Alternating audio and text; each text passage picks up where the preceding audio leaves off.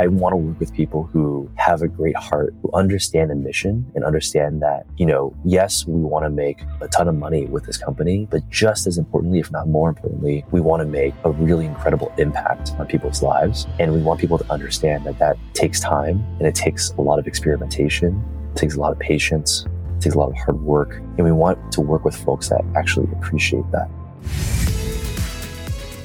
Hello and welcome to the Upflip Podcast. I'm your host, Alex Freeman, and on today's episode, I'm talking to James Lee, founder of Mighty Health, about the best ways to raise money for a business. James started Mighty Health in 2019 to fill a gap in the healthcare and wellness market. It was an ambitious goal and required an equally ambitious startup budget. They've now raised nearly $12 million in funding, and he's going to share how they went about it in this interview. Let's dive in. James, thanks so much for joining us on the show. Thanks so much for having me. So to get things started, can you just give us a little bit of an overview about Mighty Health and what prompted you to get the company started? Yeah, absolutely. When we're growing up, we often think of our parents as, these invincible people who are always going to be healthy and be there for you forever. But, a few years ago, my dad actually called me one morning and it turned out that he had been showering and suddenly felt some sharp chest pain and that the major blood vessel near his heart had actually burst. So he was rushed to the hospital for an 8-hour open heart surgery, which he very, very luckily survived. When he came out of that procedure, I had never seen my dad so weak and so vulnerable before. And basically the doctor said, Mr. Lee, you've got to change your lifestyle. You got to eat healthier. You got to sleep more. You got to exercise more. He kind of just got up and walked out the door. And so really the reason we started Mighty Health was really to be kind of a all-in-one home for healthy living for 50 on up. And essentially we have things like joint-friendly exercises, personalized coaching, and a customized nutrition plan that we designed for our members to help them be their healthiest self and help them tackle the chronic conditions that they have in their daily life. Wow. I mean, just an incredible response to a terrifying and life-changing situation there. Yeah, definitely a silver lining that came out of a challenge. And, I'm happy to say my dad, he's been on the program now for 3 years or so, but he's a lot healthier now than he even was before the surgery. So I think it just goes to show that it's never too late to get started on your health and start getting yourself on the right track. What was the biggest challenge you faced once you'd made the decision to kind of start Mighty Health? What was the biggest challenge that you faced and how did you overcome it? Well, I think that, we are outsiders to the healthcare space. We do have an amazing medical co-founder who is the, vice chair of research at Columbia University. And so he's very well respected as a physician. But my CTO and I actually had previously started and sold a company that was in an adjacent marketing analytics space. So I think it was both a plus and a minus for us, in joining this industry with fresh eyes and be able to see many of the problems with the industry and how we could take a fresh approach to it. But also, of course, not having a lot of the initial connections needed to start the company in this space, especially in an industry where it feels like everyone knows each other. And as big as healthcare is, it's actually also very small as well. Yeah. How did you go about, obviously fresh eyes being a major advantage to you, but potentially a disadvantage as well in terms of just understanding the healthcare space? How did you go about finding the experience and knowledge you needed to enter into a new business? I think it was all about being authentically curious. We really benefited from being able to speak to lots of other health tech founders, investors, folks that worked in health systems and hospitals, health insurance companies, and basically just go out and ask them if you can grab coffee with them and sit them down for 30 minutes and explore the different areas of need or different pain points that they have in this industry. I think that most people, if you're coming at it from a very authentic, genuine way, you're not, trying to sell them anything right off the bat. They're more than happy to share their stories and their experiences with you as well. And so we really, in the initial days, I would say talked to upwards of 200 to 300 people about the problems that they faced. Many of them were actually heart patients, just like my dad, who, had faced very, very similar struggles. And we just really got to know them, their lives, what they were dealing with in their day to day, and just really understood the problem more deeply through these conversations. Now, to me, that sounds like a tremendous amount of what we'll call sweat equity, just in the research and the understanding of what the space needed. But obviously, there are probably other expenses involved. So, I mean, what are those startup expenses for a membership-based health service like Mighty Health? Well, initially, we always knew that we wanted to build this into becoming a tech platform, but the startup expense for doing so, and especially having a CTO, which, is a big help from the start, is actually knowing what to invest in building and what to hold off on. So initially, when we started Mighty Health, we actually tested this concept of what we have today through just doing some manual coaching. So initially we had recruited a number of different members to join us from Craigslist of all places. And we gave them my personal phone number. And I was just texting with them every single day, serving as their health coach and seeing what types of prompts, what types of advice and guidance, what types of resources that we could share with them would actually resonate. And then we do these periodic surveys afterwards to see what stood out to them and then what wasn't as useful. And then we'd have a roadmap based off of that to know what to build first and what to invest our time in. Because I think, going back to your question about the most significant expense, I think the most significant expense is your time, right? Initially, when it's just you and your co-founders, and you mentioned just putting in sweat equity, you can really spend months or even years going down the wrong track versus really being smart about being lean and making the right decisions around what to build, what not to build, how to get out into the market and test with customers before sinking in half a year or a year into the wrong product. What was that kind of timeline from initial meetings to this group of beta users that you were, just operating with via text message to kind of what you might call, okay, Mighty Health is now truly open for business. And now we're actually signing up members in sort of a more traditional way? Yeah. Everything takes always a little longer than you hope it does. But, initially our industry conversations took about 6 months just to even get to the idea of, okay, we want to build, this type of platform specific for members. You can imagine we explored tons of different ideas around, even helping insurance companies with claims processing all the way to having VR solutions for surgery, right? Lots of interesting ideas in the healthcare space, lots of opportunity, obviously in this massive market. So even the first 6 months we spent really trying to hone in on what is the Venn diagram of things that are important to us. We figured out that it was important to us to have a member facing solution because we wanted that direct impact on people's lives. We knew that would be a mission that would keep us excited and give us sustained energy, even in the tough moments down the road. So that process took about 6 months. And then that's when we started doing the coach testing, actually texting with our members and recruiting them, running this initial beta of about 50 to 100 members. Again, very, very manual. And that we did for about 3 months or so before we even started coding what would now be the core part of the platform. And then actually building the initial MVP of the app itself took another 6 months or so. So, we had begun exploring many of these ideas sort of in late 2018. And then we officially launched what is Mighty Health today in the early part of 2020, just as the pandemic was starting. Oh, a very interesting time to be launching into the space. How did the pandemic influence that launch?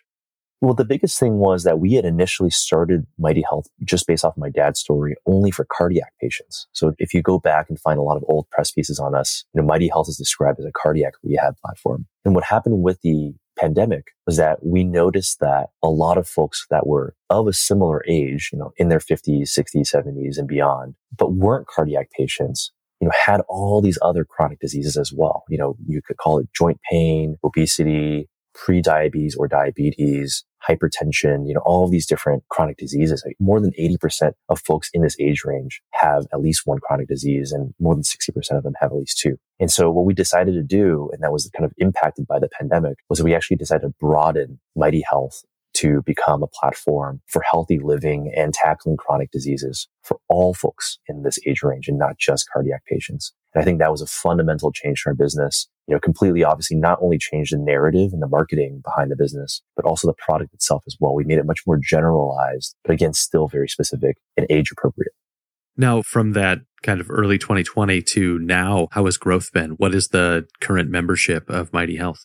Well, yeah, so we have now grown to have served over 200,000 members through the platform. And as of this year, one of the biggest updates or biggest announcements that we've had is we've begun partnering with insurance companies because we know that unfortunately here in the US, a lot of folks that tend to need this type of healthcare or support the most can often be the ones who least afford it. And so we have now partnered with a number of different health plans, including Medicare Advantage plans, and now cover Mighty Health for 9 million Americans. So there are now 9 million folks that can access Mighty Health for free, and then we get reimbursed by their insurance company.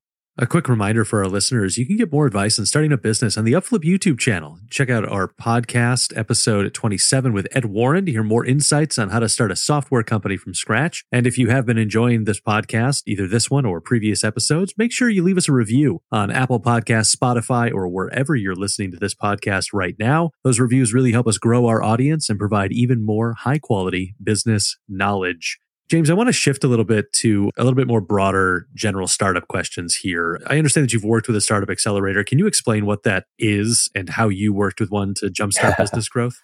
We've actually, as a team, collectively been through at least 3 major accelerators and a number of different incubators going back to our last company. And an accelerator essentially is a program that is usually about 3 or 4 months. You typically go through a pretty highly selective process to actually get into the program. So you have to fill out an application and do sometimes a series of interviews to get in and get chosen. Depending on the accelerator that you are going for, they have different acceptance rates. So some of them, take 5 or 10% of the applicants, and some of them take less than 1% of the applicants that apply. So sometimes it can be even harder to get into an accelerator than getting into some of the more elite colleges in the US. And then some of the accelerators are more general, so they can take all types of venture scale companies. And then some of them are more specialized. So you have accelerators for different industries. So for example, in our industry, there are ones for healthcare, specifically health tech. And typically they'll invest some money as well. The check sizes will range anywhere between, $50K to $200K in exchange for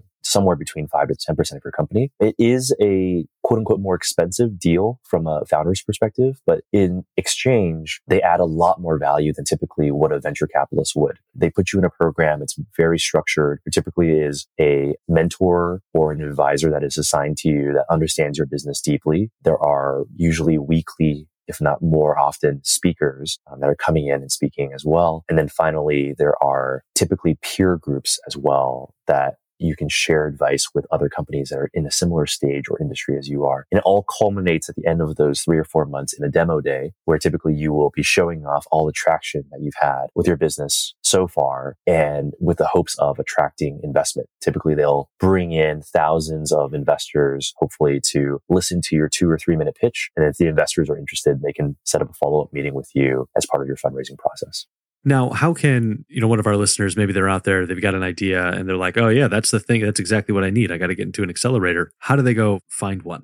Well, there are some accelerator databases and rankings out there that actually list out a lot of the top accelerators out there, as well as what their follow-on funding success rate is, which I believe is quite important, because if you're giving up, that percentage of your company to be a part of this type of program, you want to make sure that they have a strong track record of being able to get companies to the next stage, to actually bring them the awareness or the investor activity that they promise. So, there are a couple of sites. One of the ones I used back then was called SeedDB. And it's just a little bit of a ranking of all the different accelerator programs that are out there. I would also do a specialized search, again, for whatever industry you're in, plus accelerator, to see what are some of the top accelerators that are out there. There are fintech accelerators for, finance companies, health tech, even as something as niche as insurtech, there's an accelerators just for that as well. And those accelerators can sometimes give you more industry and strategic connections than some of the more generic ones can.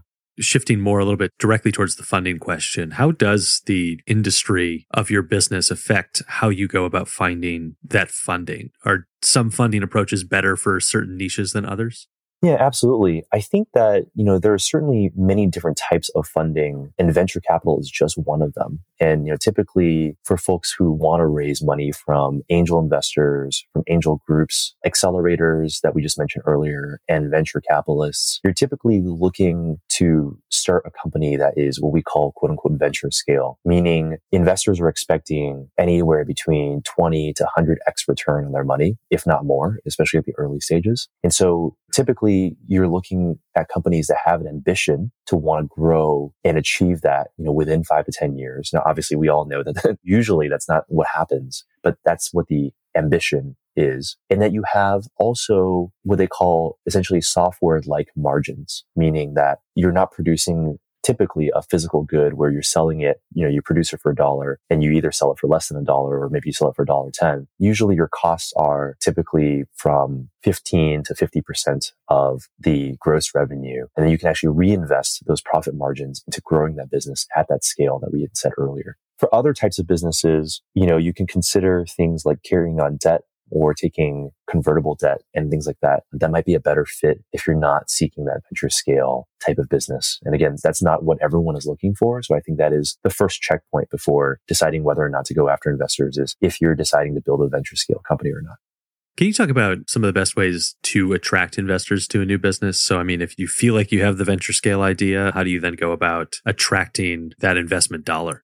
That's a great question. I think the first thing really that I hear a lot is, how do I actually meet investors? A lot of folks are like, they think of themselves as, I don't have the network needed to actually do this. Where do I start? And the best way to meet investors is always through warm introductions wherever you can get them. And the people who can make the best introductions typically are as follows in kind of this order. Number one is founders of companies that have done really well for a certain investor. They have the most respect from those investor networks. Second one might be other founders who maybe are just getting started out and still have a decent track record or a decent relationship with those investors. The third is other investors and advisors. Again, maybe they aren't existing investors already in your business, but maybe they've indicated that they're willing to put in a small check and they're willing to have some skin in the game. And then they're now introducing you to their friends who might be also interested in this industry as well. The fourth one is actually platforms like AngelList and also crowdfunding platforms. So, there might be a looser tie there to the investors, but those investors are also, more likely to put in a smaller check and also make it a faster decision as well. And then the fifth one is through lawyers as well. So a lot of companies will have lawyers who have investor networks and can make those introductions. Those tend to be weaker ties just because lawyers are obviously serving, a larger number of clients. So they're a little bit more indiscriminate. And then finally, cold emails and using databases like the NFX Signal database, where you can actually do your own research, filter, a list of thousands of investors by industry, by average check size, by how often they're writing checks, frequency. And then you can actually start seeing if you can either find an intro path directly to that person, or the very worst case, reach out to them cold. So again, there's just an exhaustive list of ways you can meet investors. And I would really encourage listeners to really sit down and take an inventory of their existing network, because a lot of folks just kind of forget who they've met in the past or who they already know. Going through LinkedIn, creating your own CRM of all of the people who might be able to make intros for you, and using those people as a starting point. Now, getting the meeting can be one thing, then, closing the deal is a different thing. What's one thing that new entrepreneurs do that might scare away potential investors, and how can they avoid making that mistake?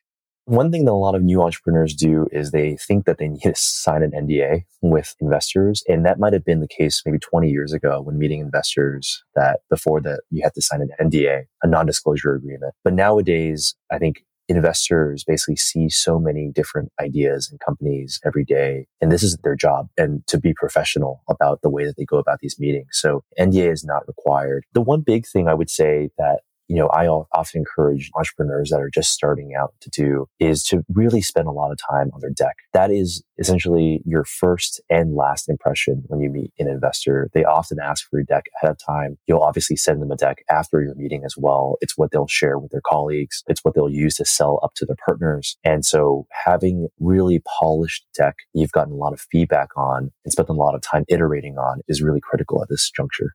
Now, let's say that the investor's interested, they start to go down the road of actually, writing the check and investing in the company. Are there any common pitfalls that entrepreneurs should be aware of as that process is unfolding that maybe could cause them massive headaches down the line after the investment's made?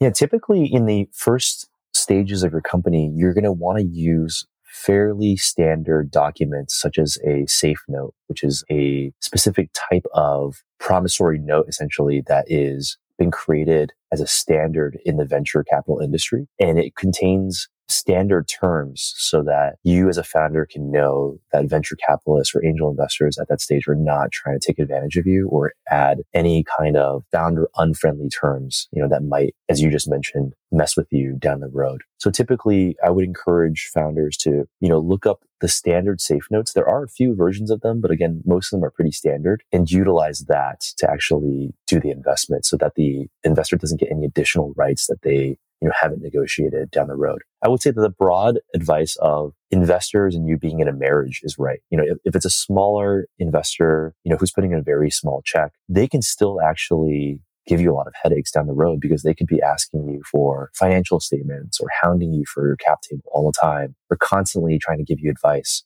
So I would really see that pitch process as a mutual dating process and not just a pitch process. I think, there are shows like Shark Tank that kind of characterize investor pitch as almost like begging for money kind of deal. You go on there and you pitch these sharks who are sitting up in their high chairs and they're judging you and how good your company is. But oftentimes with raising money, you actually want it to be more of a mutual dating process where you're getting to know them as much as they're getting to know you. And if you feel that anything is off, maybe they're being rude to you, maybe they're being overly invasive, maybe they're spending more of the time trying to give you advice about your industry that you should know better than time getting to know you and your business, then those are typically yellow flags to stay away from taking their checks.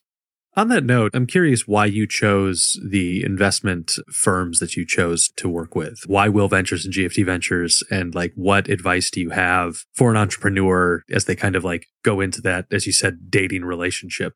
Yeah, I think it's a bit of an oversimplification, but sometimes you can look at the person on the other side of the table. And again, the best outcome here is that your company does incredibly well, and then they do incredibly well as a result of it as well. So sometimes it's actually as simple as, do you want to make this person rich?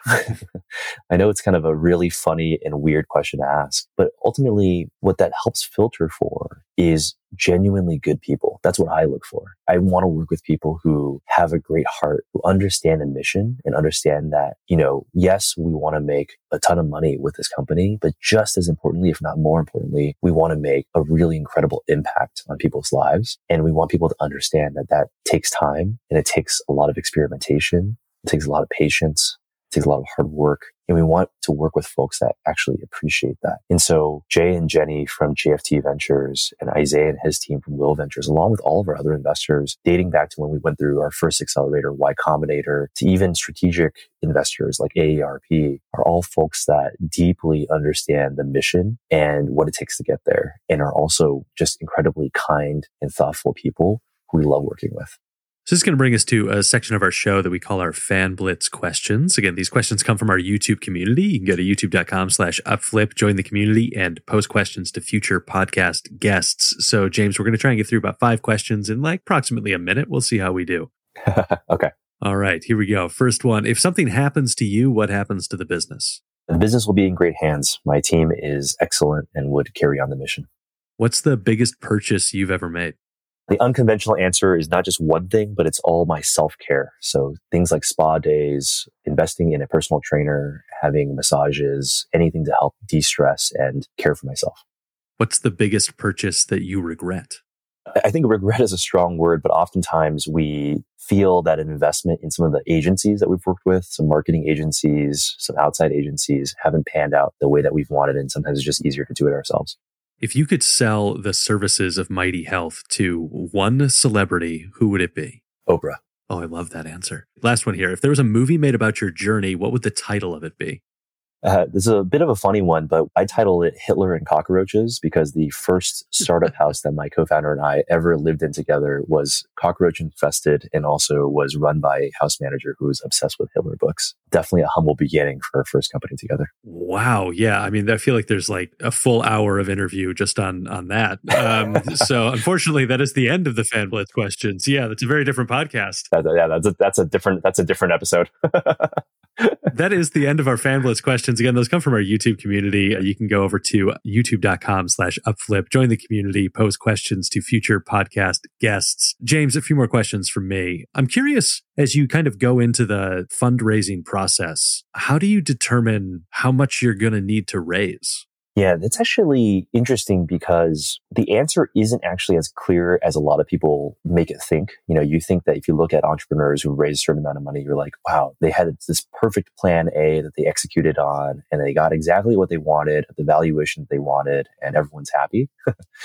But actually, there's a bit of math involved, and there's also a bit of just the general dynamics of fundraising involved. And the math basically is, you want to raise enough money to help you achieve your next set of milestones, to help you raise your next round. If you are taking the venture path, typically, you'll raise an angel round or a pre-seed round, then a seed, then a Series A, Series B. Each of those rounds tend to have a certain number of milestones, to give it broad example, the prevailing Series A milestone has been $1 million of annual recurring revenue. So say that you're raising your seed round and you're trying to get to your Series A, then you kind of have to create a model where you have to figure out how many, what you would need to do to achieve $1 million of ARR, and then also how many months it would take you to get there, and then what your average burn, your net burn, which is the amount of money that you're spending, would be on that monthly basis. And then as a result of that, you can back into how much money you would need to raise. And then the second piece of it, as I mentioned, is the dynamics, which is there's sort of this industry accepted unwritten rules of baseball, if you will, around what the size of each round might look like. And that really changes from year to year, depending on what the economy looks like. Certainly in last year's economy, we look very different from this year's economy. But roughly speaking, pre-seed rounds, we would see typically in the 250 to 750K range. Seed rounds are in that $1 million to $5 million range. Series A's are in that $7.5 to $12.5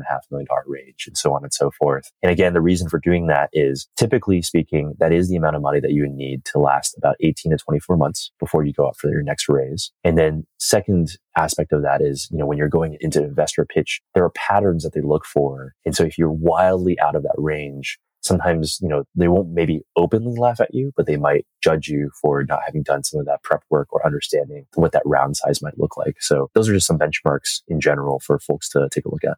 Now, if you were to go back and start the fundraising process again, is there anything that you do differently?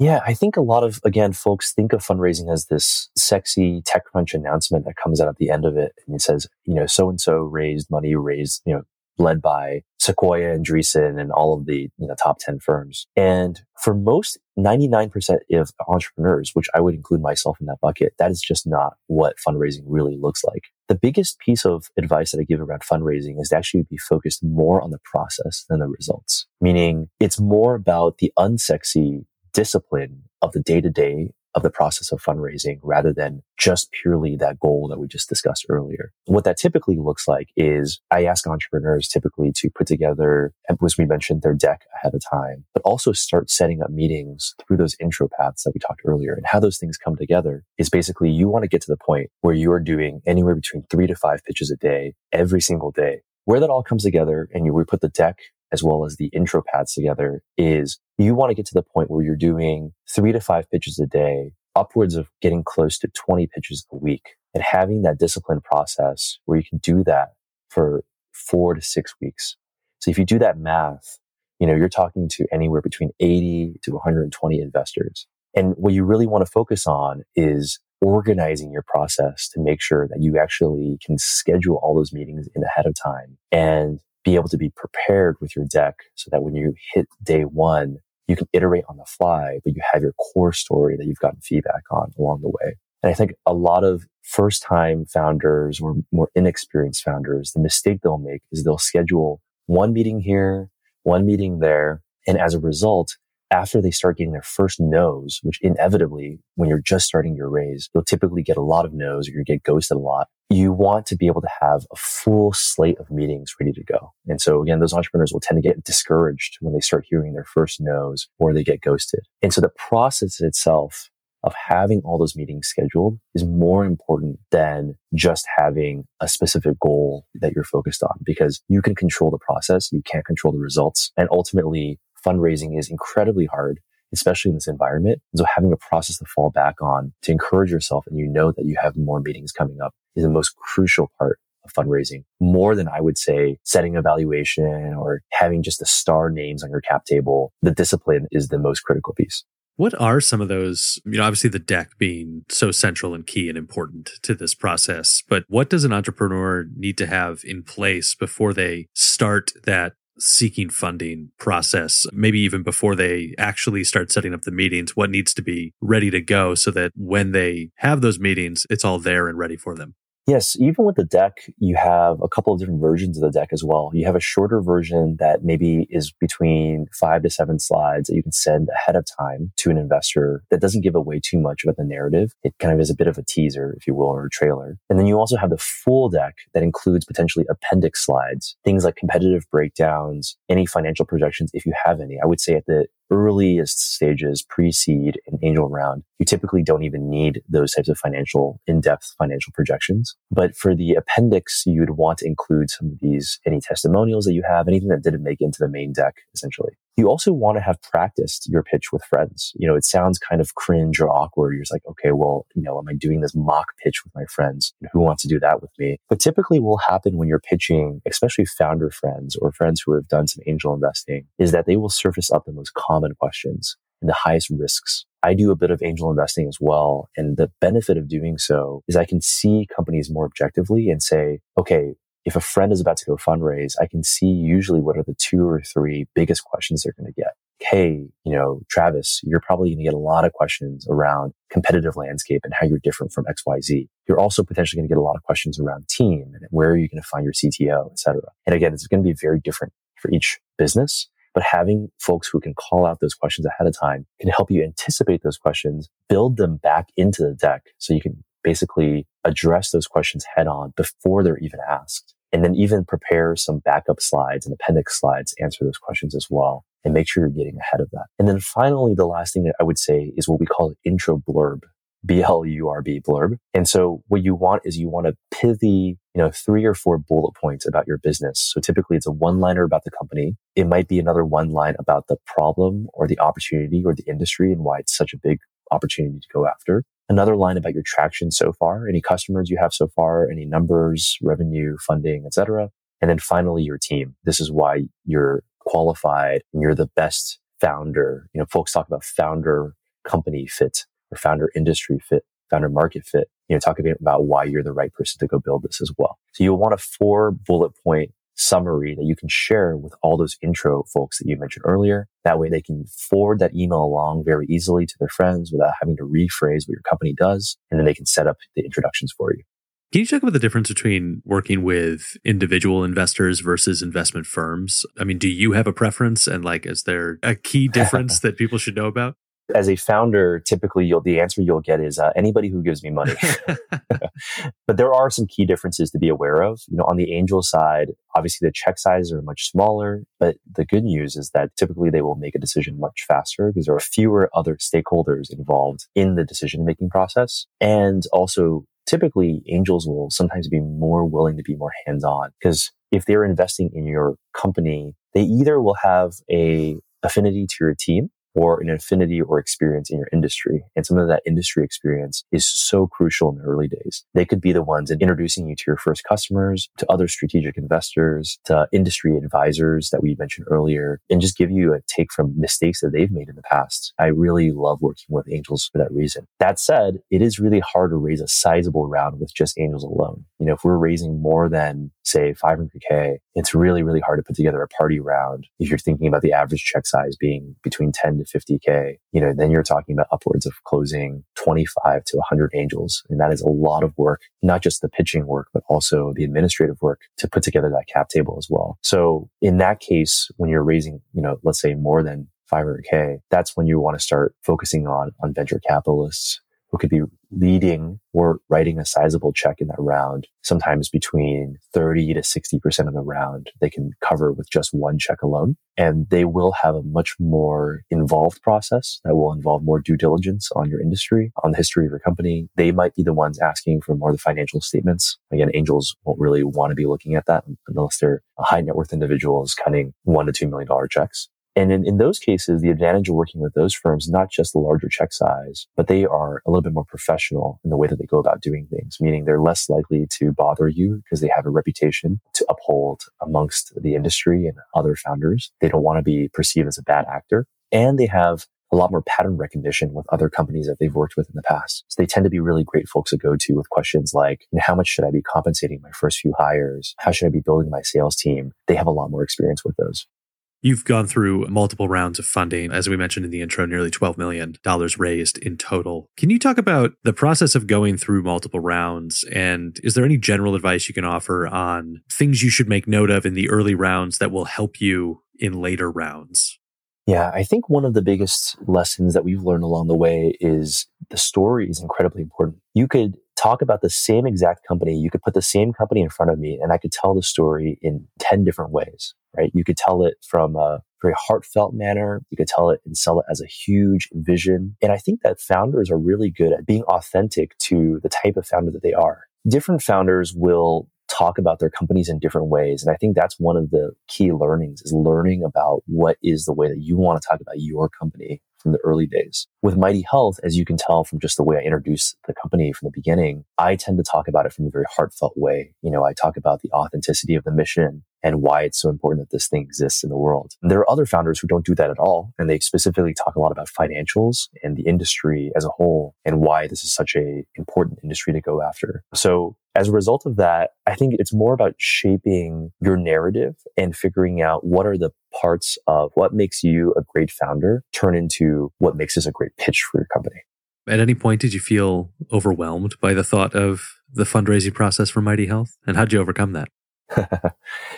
Well, hopefully this will be solace to, many of your founders or listeners who are also working on fundraising as well. Fundraising is universally one of the most challenging things about building a venture-backed company. It is very, very, very, very rare to meet a founder who actually enjoys fundraising, because I think, we all start building this company because we believe in the mission or the problem that we're solving. And we love either serving customers or we love building amazing, wonderful products. None of us get into it because we love fundraising. And so again, it can be very, very overwhelming. I can say that some of the toughest times in my founder journey, going back to the theme of self-care, have been around fundraising, psychologically and even physically, taking the largest toll on myself when doing fundraising. Nobody likes to hear someone say no, let alone dozens of no's from investors.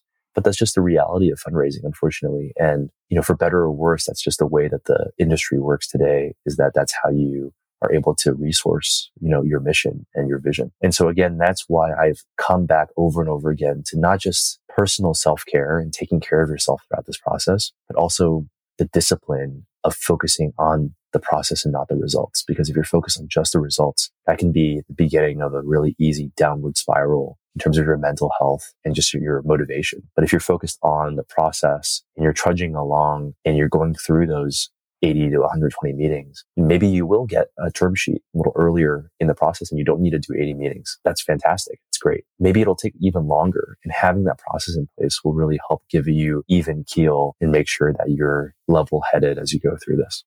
Now, if somebody is interested in founding a company that has maybe lower startup costs associated with it, are there other financing options that you might advise them to explore instead of investor financing? Yeah, I think there are lots of different options. One of them certainly is crowdfunding. If you are producing a product or service, usually a physical product that, can be shipped directly to consumers, then crowdfunding, the classic Kickstarter, is an amazing way, not just to fund your business, but honestly, the biggest way to view things like Kickstarter is pre-selling. Right? You are actually being able to validate the market demand from consumers and their ability to want to buy something. I just bought for my dad for Christmas an expensive coffee machine that is just being shipped out into the market for the first time. And my dad obviously loves coffee enough to want to pay hundreds of dollars for a fancy espresso machine because there's product market fit there. So it's a validation sign for the founders that people want your product and are willing to pay for it. And it's also non-dilutive as well. So you're not giving up pieces of your business and any ownership as well. For folks who also need a little bit less capital, I would also encourage folks to look at just raising only money from angels. The typical quote unquote friends and family round, where you can use a similar safe note, that same instrument we talked about earlier, and you can close anywhere between 25 to 100K just to get started. That safe note will convert into ownership or equity at a later event, either when you raise more money in the future or if you get acquired or you have some kind of liquidation event as well. And then if you watch Shark Tank, you can see that there's a number of other types of solutions as well, where you can even do things like affiliate fees or royalty fees. So there might be an exchange where someone gives you 10 to 50K upfront, but then you pay it back over time by giving them a percentage of your sales. And again, that you don't have to give up any ownership there as well. So those are just some of the examples, but there are a multitude more out there. But those are some of the more common ones that we see for folks that don't go the venture path. Now, before we wrap this up, James, I want to take a little detour into some of the partnered organizations that Mighty Health works with: AARP, Gympass, Forma. Can you talk about how those partnerships came about and how those have factored into business growth for you?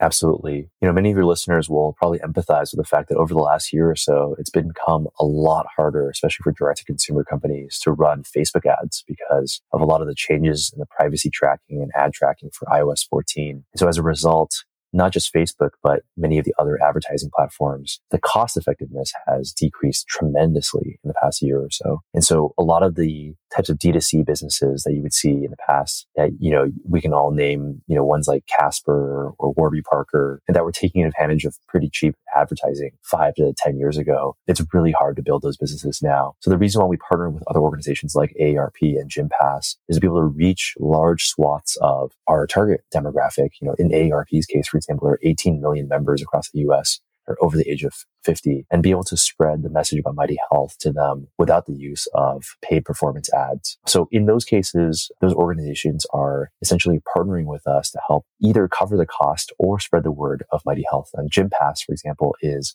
the world's largest employer fitness network. So when you use Mighty Health and you're an employee that is part of the Gympass network, you can get your Mighty Health essentially reimbursed or covered by your employer as a benefit. And again, makes it more cost effective and accessible for folks as well. So through those two organizations, again, we have an aggregate reach of close to 30 million people that we can reach, that we wouldn't have been able to reach without the support of those organizations. Now, for a new company, how do you go about and actually make those connections to establish those partnerships?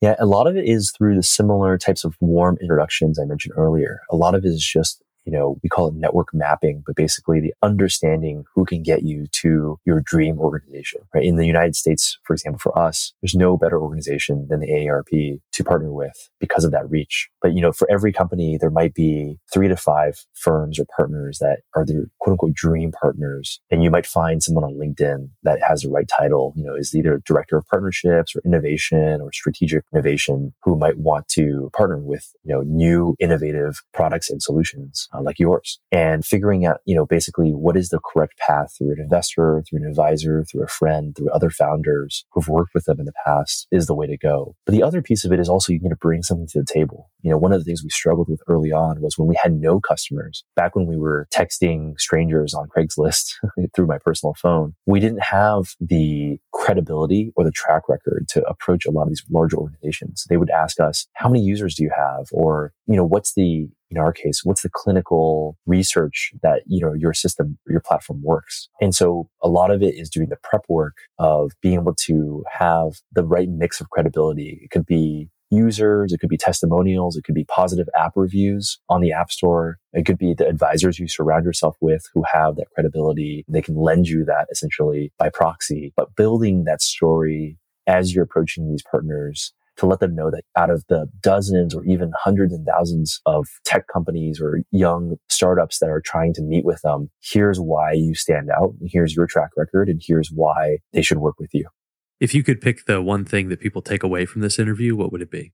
The number one thing that I would focus on is that startups is not a sexy journey. It is all about your weekly, daily discipline. For us as a company, not just in fundraising, but as a whole, the way we build our product, our sales teams, etc., we have very regimented weekly processes, monthly, quarterly processes that we put into place to make sure that we are getting that 1% incremental improvement every day. There's that great quote from James Clear in Atomic Habits that if you improve yourself 1% a day, you can improve yourself 37x at the end of the year. And so it's oftentimes not that huge win. Obviously, you will have the wins from time to time, or sometimes even those huge losses that change the game. A lot of it is iterating on your processes, your conversion rate from install to converting into a trial, your blog posts and how you're producing content, how you're reaching out to partners, those types of things, iterating on those things relentlessly day after day that will get you to that. And fundraising is no different. My favorite book as a founder is actually this book called The Great CEO Within from a